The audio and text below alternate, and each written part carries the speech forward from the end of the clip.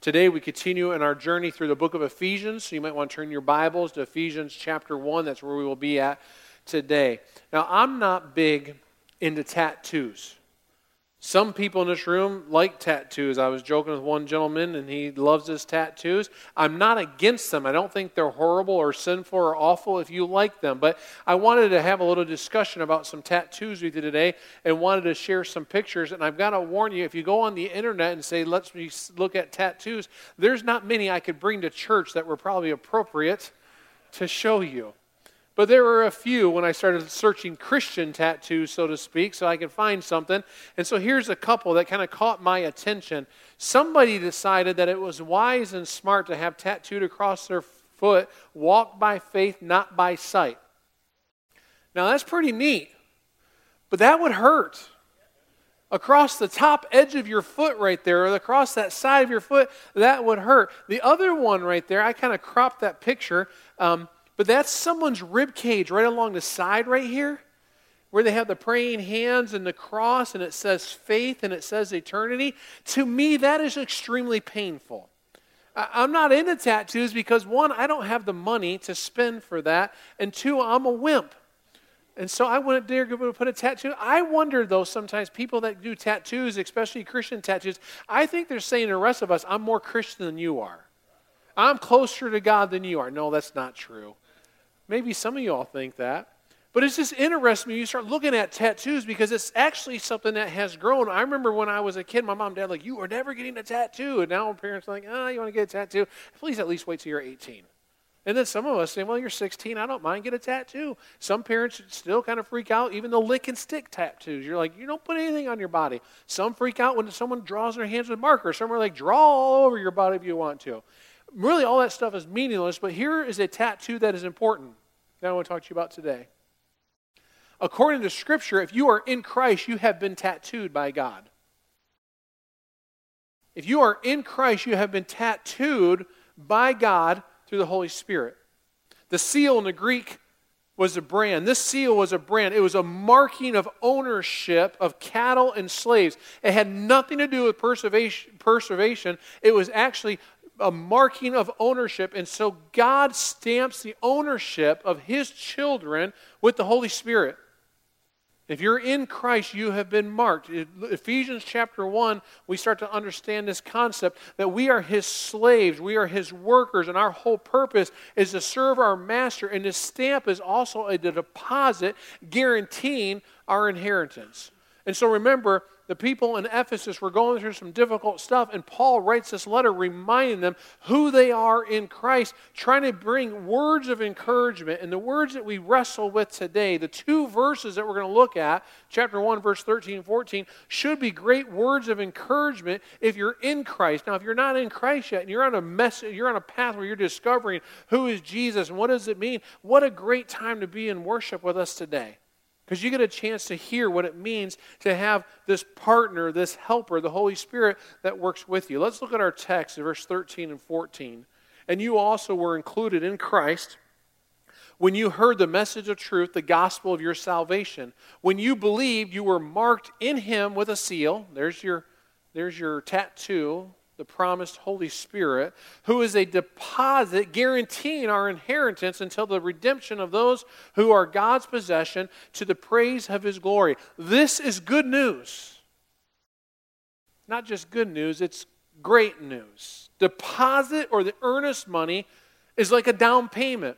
It sounds like a commercial transaction, kind of like you putting something in layaway, but this word in the Greek was then, and it is used today as an engagement or like an engagement ring. This deposit is not just some transaction you're making with God. This is a personal experience. It's a personal relationship transaction. It's parallel to that the church, the bride of Christ, should wear the representation of a promise that comes from Jesus for the coming bride.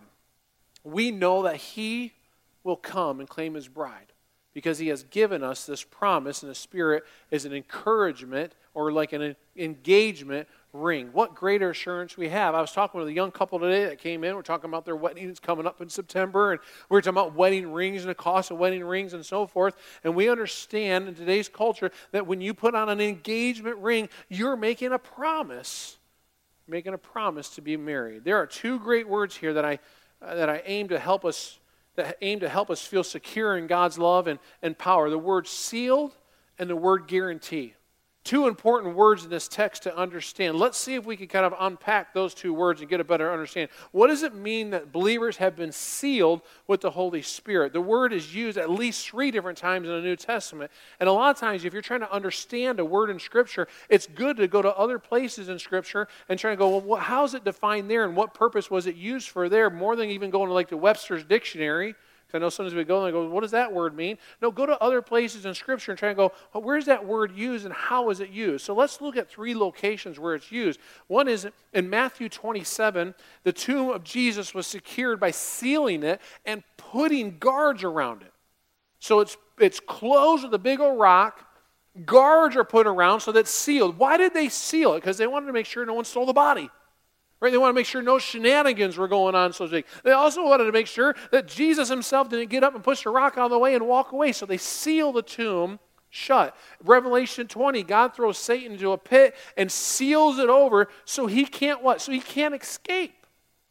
So 2 situations where the word sealed is used there.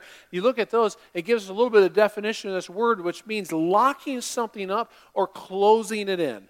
Now, we're familiar with that. You understand what it means to lock something up? You had some leftover food from your meal last night. You put it in a Ziploc bag or in a Ziploc container. You press the seal really tight and close. You lock the food in to keep it fresh. For some of us, we have kids and we lock them in a room and go, let's seal the door shut. And when they're 18, we'll let them out. But we understand the idea of sealing something tight. Definition number 2, you look at Romans 4. Abraham's circumcision is called the sign and the seal, the righteousness he had by faith. In 1 Corinthians 9, Paul says that his converts are the seal of his apostleship. And so you see there a giving of a sign for authenticity.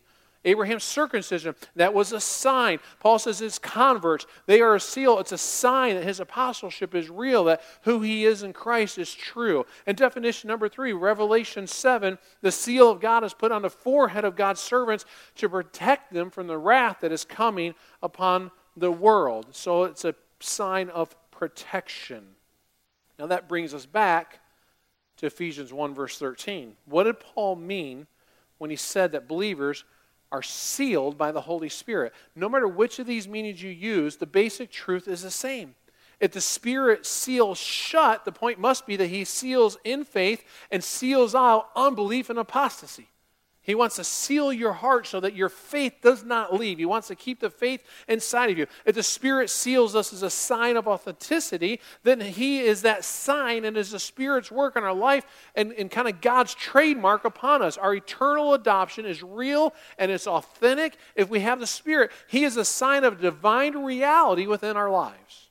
And thirdly, if the Spirit marks us with God's seal, he's telling us he wants to protect us from the evil forces which won't dare to enter a person being marked by God's chosen possession. And so all 3 of those definitions are real definitions of the Holy Spirit's work. No matter how you look at the word sealed in the text, it's a message of safety and security and God's love and God's power and God's protection. God sends the Holy Spirit as a preserving seal, wanting to preserve our faith. He sends the Holy Spirit as an authenticating seal to validate our adoption to God's family. And he's given us the Holy Spirit as a protecting seal to keep out destructive forces. Here's the truth about God's tattoo, the Holy Spirit.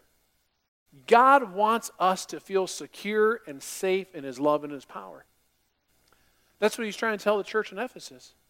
He said, I want you to feel safe. I want you to feel secure in the power of God. And that message rings true to 2017 because these words that were shared to the church in Ephesus are just as prevalent to us in the year 2017. Now let's talk about the other word, guarantee. The other word that Paul uses to drive home this word is guarantee. Ephesians 1:14, who is a deposit, that's the Holy Spirit, who is a deposit guaranteeing our inheritance until the redemption of those who are God's possession to the praise of his glory. Have you ever rented something where you need to give your driver's license or a credit card to kind of put down a deposit to say, I'm going to bring it back. You ever been through that? A few of you have. Most of you never rent anything. If you go to a hotel, you go to a hotel and say, I'm going to rent your room. Give me your credit card, right? Sometimes you have to turn in your license for some things of value. They're like, because they want to know you're coming back. Why do they do this? They want to guarantee that you'll bring back whatever you rented. If you go over to Home Depot and you say, I'm going to be putting a fence in it again, I want to bring a big old auger, and I need to rent this big auger to drill all these holes, Home Depot is not going to just say, hey, here's the auger, bring it back now. They're going to say, let us get a copy of your license, let us get your license number, let's get your credit card number, because if you don't bring it back, we need to know where to find you, but we're also going to make sure that we charge you. And so there's this relationship, this transaction in place, because the company wants to know that they're giving me something of value, because if we give them something of value, they know most likely you're going to bring it back, because we don't want to charge your credit card 2 or 3 times whatever it's worth. And if you turn in your license, they know you want it back. So what is God saying to us? When he gives us the Holy Spirit and calls the Holy Spirit our guarantee or our down payment, I think he's saying, my great desire for those who believe in me is that you feel secure in my love. I think he's saying, I have chosen you before the foundation of the world. He's saying, I have predestined you to be my children forever. He's saying, I have redeemed you by the blood of my Son. He's saying, I have put my Spirit in you as a seal and a guarantee. Therefore, you will receive the inheritance and the praise and glory of my grace forever and ever. And I tell you this here in Ephesians chapter 1, brings up very early, because I want you to feel secure in my love and my power. And I don't promise you an easy life. I think God's saying, it's not a promise of, he's like, in fact, through many tribulations, you must enter the kingdom of heaven, according to Acts 14. I don't promise always to speak with soft tones of approval, but to warn you in love whenever you begin to seek security in anything but me. But Paul is bringing out this message that God's love is so deep and so big that there's a guarantee that he gives us in the Holy Spirit. No matter how many times God's Spirit came upon people, or was in people, nobody in the Old Testament ever got to have what you and I have. You stop and start wrestling with that, and you start thinking about all the people of the Old Testament, thinking, they don't have what you and I have. Nope, only those who lived in the New Testament and beyond. God's Spirit had not been given as it has now been given to those who have become the children of God.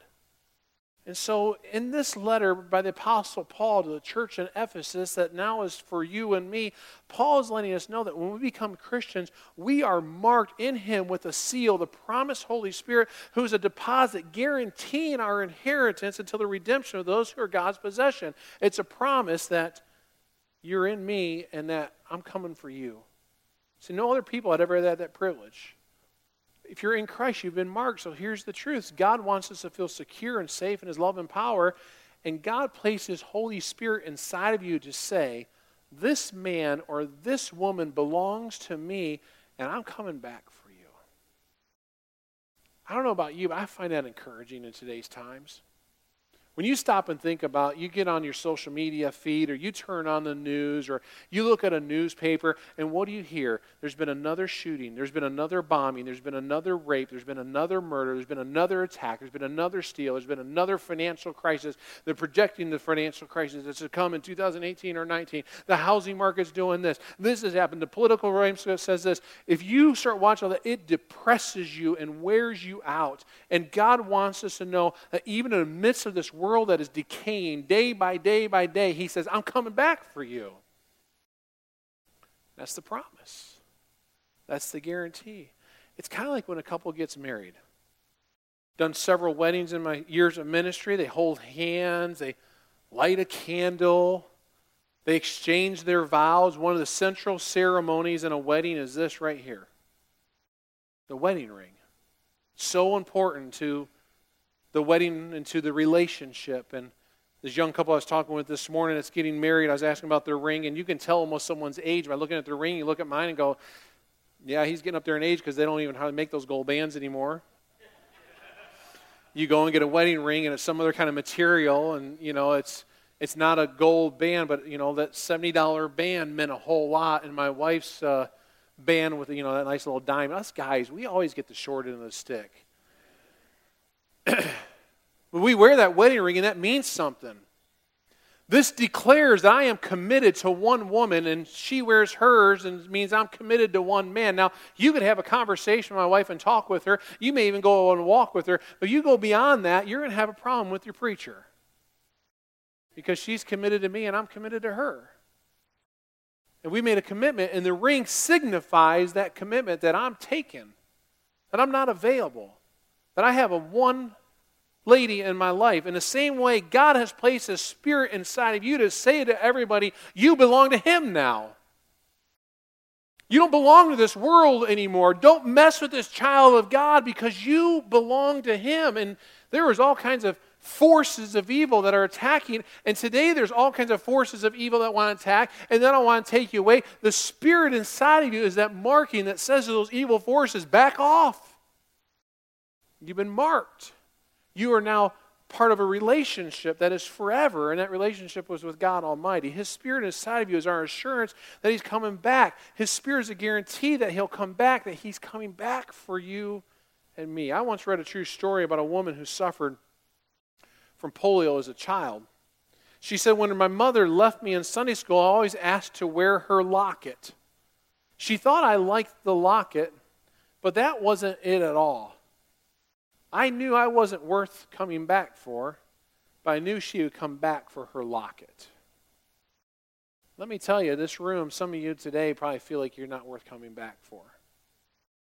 Some of you in this room, you look at your life and you go, Brian, I'm here, but man, if you only knew. If you knew about this struggle that I have, or you knew about that struggle, if you knew about my history, there's no way He's coming back for me. Because I did, or because I said, or because this is my past, or because this is what I'm dealing with right now. Sometimes we feel like there's just no way He's coming back because I'm not worth it. I want you to know you are worth it because you've been marked by the Holy Spirit, and that's a guarantee that He's coming back for you. He's coming back for you. Those are encouraging words from Paul that he's bringing to us. Now, obviously, when you're watching or reading this and you're looking at this idea of the Holy Spirit, one question that comes up in my mind is why do you do it this way, God? If this is such a big deal to God, and obviously is a big deal that He uses the Holy Spirit to seal us and to mark us as a guarantee that He's coming back, why did He do it where He puts the Spirit inside of us? Because if you're like me, I ask questions like, God, you put the Spirit inside of me, but I can't see that Spirit. Like, I could see the tattoo if it was on my foot. And why not, God? Why didn't you just take a stamp and like mark it on my right shoulder? Okay, guys get the right shoulder and girls get the left shoulder. And there's a stamp that's on the back that says, you're one of mine. Because all of us at times have got to ask that question, okay, God, I believe and I have faith and I know what the Scripture teaches that when I accept Jesus my Savior, the Spirit comes to live inside of me, but I can't see that Spirit. And so you got to ask the question, why? And so I wrestle with that, and I come up with 3 reasons what I see. As one is, He wants us always to be with Him. See, if our faith isn't on the inside of us, if our relationship with Jesus is something that is only on the outside, it might be misplaced or mislaid, might even just kind of rub off, so to speak. Several years ago, there was a small controversy over the design of the new $1 coin. Apparently, somebody had the idea that said, let's take off the words, "In God We Trust," off the front and put it on the side of the coin. Almost immediately, though, people were upset about that and began to complain. Coin experts pointed out that if the motto was on the edge of the coin, it would surely most likely rub off over time, and people became unhappy with the prospect of this treasured motto being worn off and lost. See, God doesn't want our faith to rub off. He doesn't want it to get worn away. He wants His Spirit inside of us so that our bond doesn't become some casual thing. He wants our relationship with Him to be an intense and a personal relationship. And so He puts the Spirit inside of us. Secondly, He wants to be with us all the time because He knows we need Him. He knows if it's something that we put on and we can take off, then we know we can leave that Spirit behind. This is a hard world that we live in. It's a very challenging, difficult world. Too often we feel like we're alone in decisions that we make or things we're walking through. God never wants us to believe that we're alone or we're abandoned. That's why Paul even writes this letter. To say, in Christ, you're not being left alone. In Christ. A preacher once shared about the funeral he conducted for a man that he had baptized years before. The man had been a pilot and often took his daughters flying with him. The preacher said, his daughters told me also that when Dave would take them flying, he would allow them to take the wheel and fly the plane. When his daughters became comfortable with handling the plane, Dave even taught them how to do loops. On hearing them, the preacher asked them, did your father really take his hands off the wheel? They looked at him kind of with a little wink and a nod and said, no, not really. Daughter was in the front seat flying a plane, but Dad always had his hands wrapped around in the back with his hands on the wheels, and the daughters felt as if they were flying the plane, but ultimately their father was in control. That's one of the comforts of God's Spirit being with us. His hands are kind of always on the wheel, so to speak. He loves us enough to give us freedom to fly our own course, to give us free will to make choice. But because the Spirit is inside of us, we can have confidence because God is still there with us. His hands are on the wheel. He's not walking away from us, never will He leave you or forsake you. See, the question we have to answer is, are we willing to submit to His hands being on the wheel? Are we willing to allow that to work in our lives? He never leaves us nor forsakes us because He's always inside of us. And thirdly, He wanted to be inside of us so that we would realize our faith is more than a religion.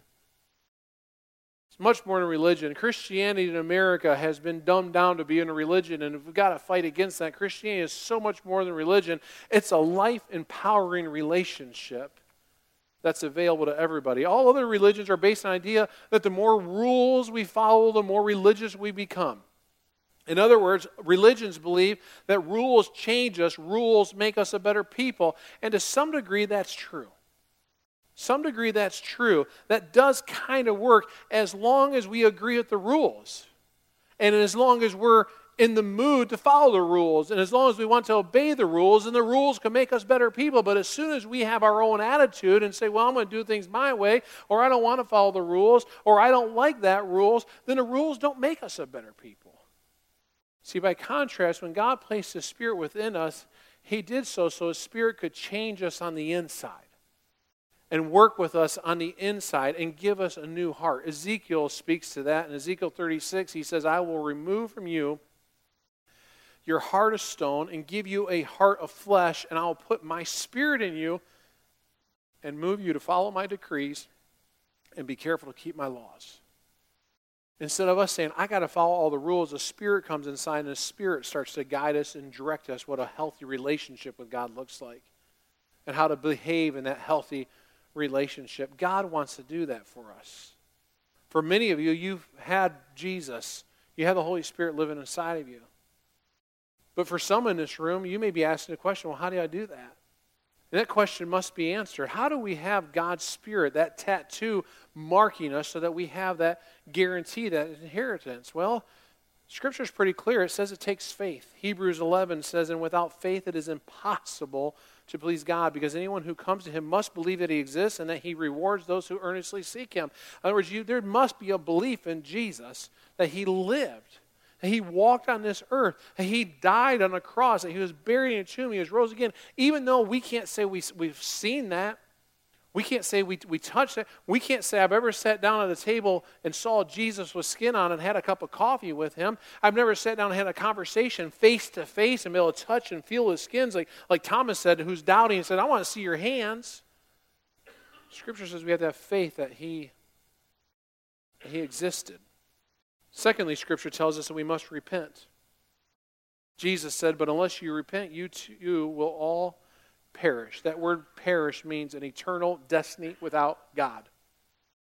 We'll all perish. We must repent. Repent means I got to turn and say, God, I've been trying to do life my own, and I need to repent and follow you. I need to repent and not do life on my own. I need to repent and accept you as my Savior. I need to repent and follow your direction and not my direction. It's making a U-turn of life. And then thirdly, Scripture guides us to confess. Romans 10 says, if you declare with your mouth Jesus is Lord, and believe in your heart that God raised Him from the dead, you will be saved. For it is with your heart that you believe and are justified. It is with your mouth that you profess your faith and are saved. And so there's got to be a profession, a confession where you say, I believe in Jesus. That's why when we have people make that faith decision, we ask them to share. Sometimes they come up here on stage. Sometimes it's right in the waters of baptism. But they tell us, I ask them a question, who is Jesus to you? And people say, He's my Lord and my Savior. They're making a confession of who Jesus is. They're saying, I believe. They're saying, I'm repenting. They're making that confession. And then there's an act to follow. that's being baptized. Acts 2, Peter replied, repent and be baptized, every one of you, in the name of Jesus Christ for the forgiveness of your sins, and you'll receive the gift of the Holy Spirit. I love Acts chapter 2. I just love that chapter because it's when Peter preaches that first great sermon and dealing with all the difficult people he dealt with, and he basically looked at him and said, you're the one that put Jesus on the cross, and eventually they're cut to their heart, and they say, what must we do? And Peter replies, he says, repent. In other words, turn from your evil ways and be baptized and receive this great gift of the Holy Spirit. In Romans 6, Paul says, we were therefore buried with him through baptism into death, that in order that, just as Christ was raised from the dead through the glory of the Father, we too may live a new life. And so Paul then comes right back with what the disciples taught and said there is a watery death to the old way of life, and there's a new life that happens in baptism. Hence, that's why we baptize by immersion. That's when you see the Spirit. I must ask the question today, have you followed God's prescription of how you receive the Spirit? How you receive that marking, how you receive that guarantee. If you have, then rejoice today and say, oh my goodness, I'm going through some junk maybe, I'm going through some difficult times, life's been up, life's been down, but man, I have this promise of the Holy Spirit. If you have it, today could be the day that you receive your tattoo of the Holy Spirit. Today could be that day when you are guaranteed that Jesus comes back for you as well. I want to ask you to respond today. We're going to have our time of communion here in a moment. As we receive our communion, let it be a time of reminder, but also it could be a time of decision for you as we worship. And if you want to make a decision for Jesus to get up and move to the back of the room, we'll meet you back there and help you on that decision. Maybe you want to use your connection card and say, I need some conversations around this topic, and help me to know what it means to walk with Jesus. Bow your heads with me in prayer. Heavenly Father, we see markings all over this world, Lord. From tattoos that mark our bodies to logos that mark a building or a place or a business to markings that tell us what team we're part of or what we participate in, to signatures that sign on documents. But Lord, the most important marking that we need is your Spirit. And Father, we thank you for those in this room that have your Spirit. And Lord, I pray these words today from your great apostle are words of encouragement. They're words that lift our faith and lift our spirit. Lord, I want to pray for those in this room that maybe haven't accepted Jesus as Savior yet. Maybe something that was spoken today would prick in their heart and their mind and just stir in them that they would either today make that decision or at least go on a journey of investigating and say, I need to know who Jesus is, so that I can have that marking, that Spirit living with me. Father, we just celebrate in this time of communion, and every time we receive communion, Lord, it reminds us who we are in Christ, reminds us of your great love, reminds us of your great sacrifice, reminds us that it had to take place, your death, your burial, and resurrection, in order for your Spirit to come. And so we celebrate in communion, Lord. We also ask you to move during this time, potentially for a time of decision. We pray in Jesus' name, amen.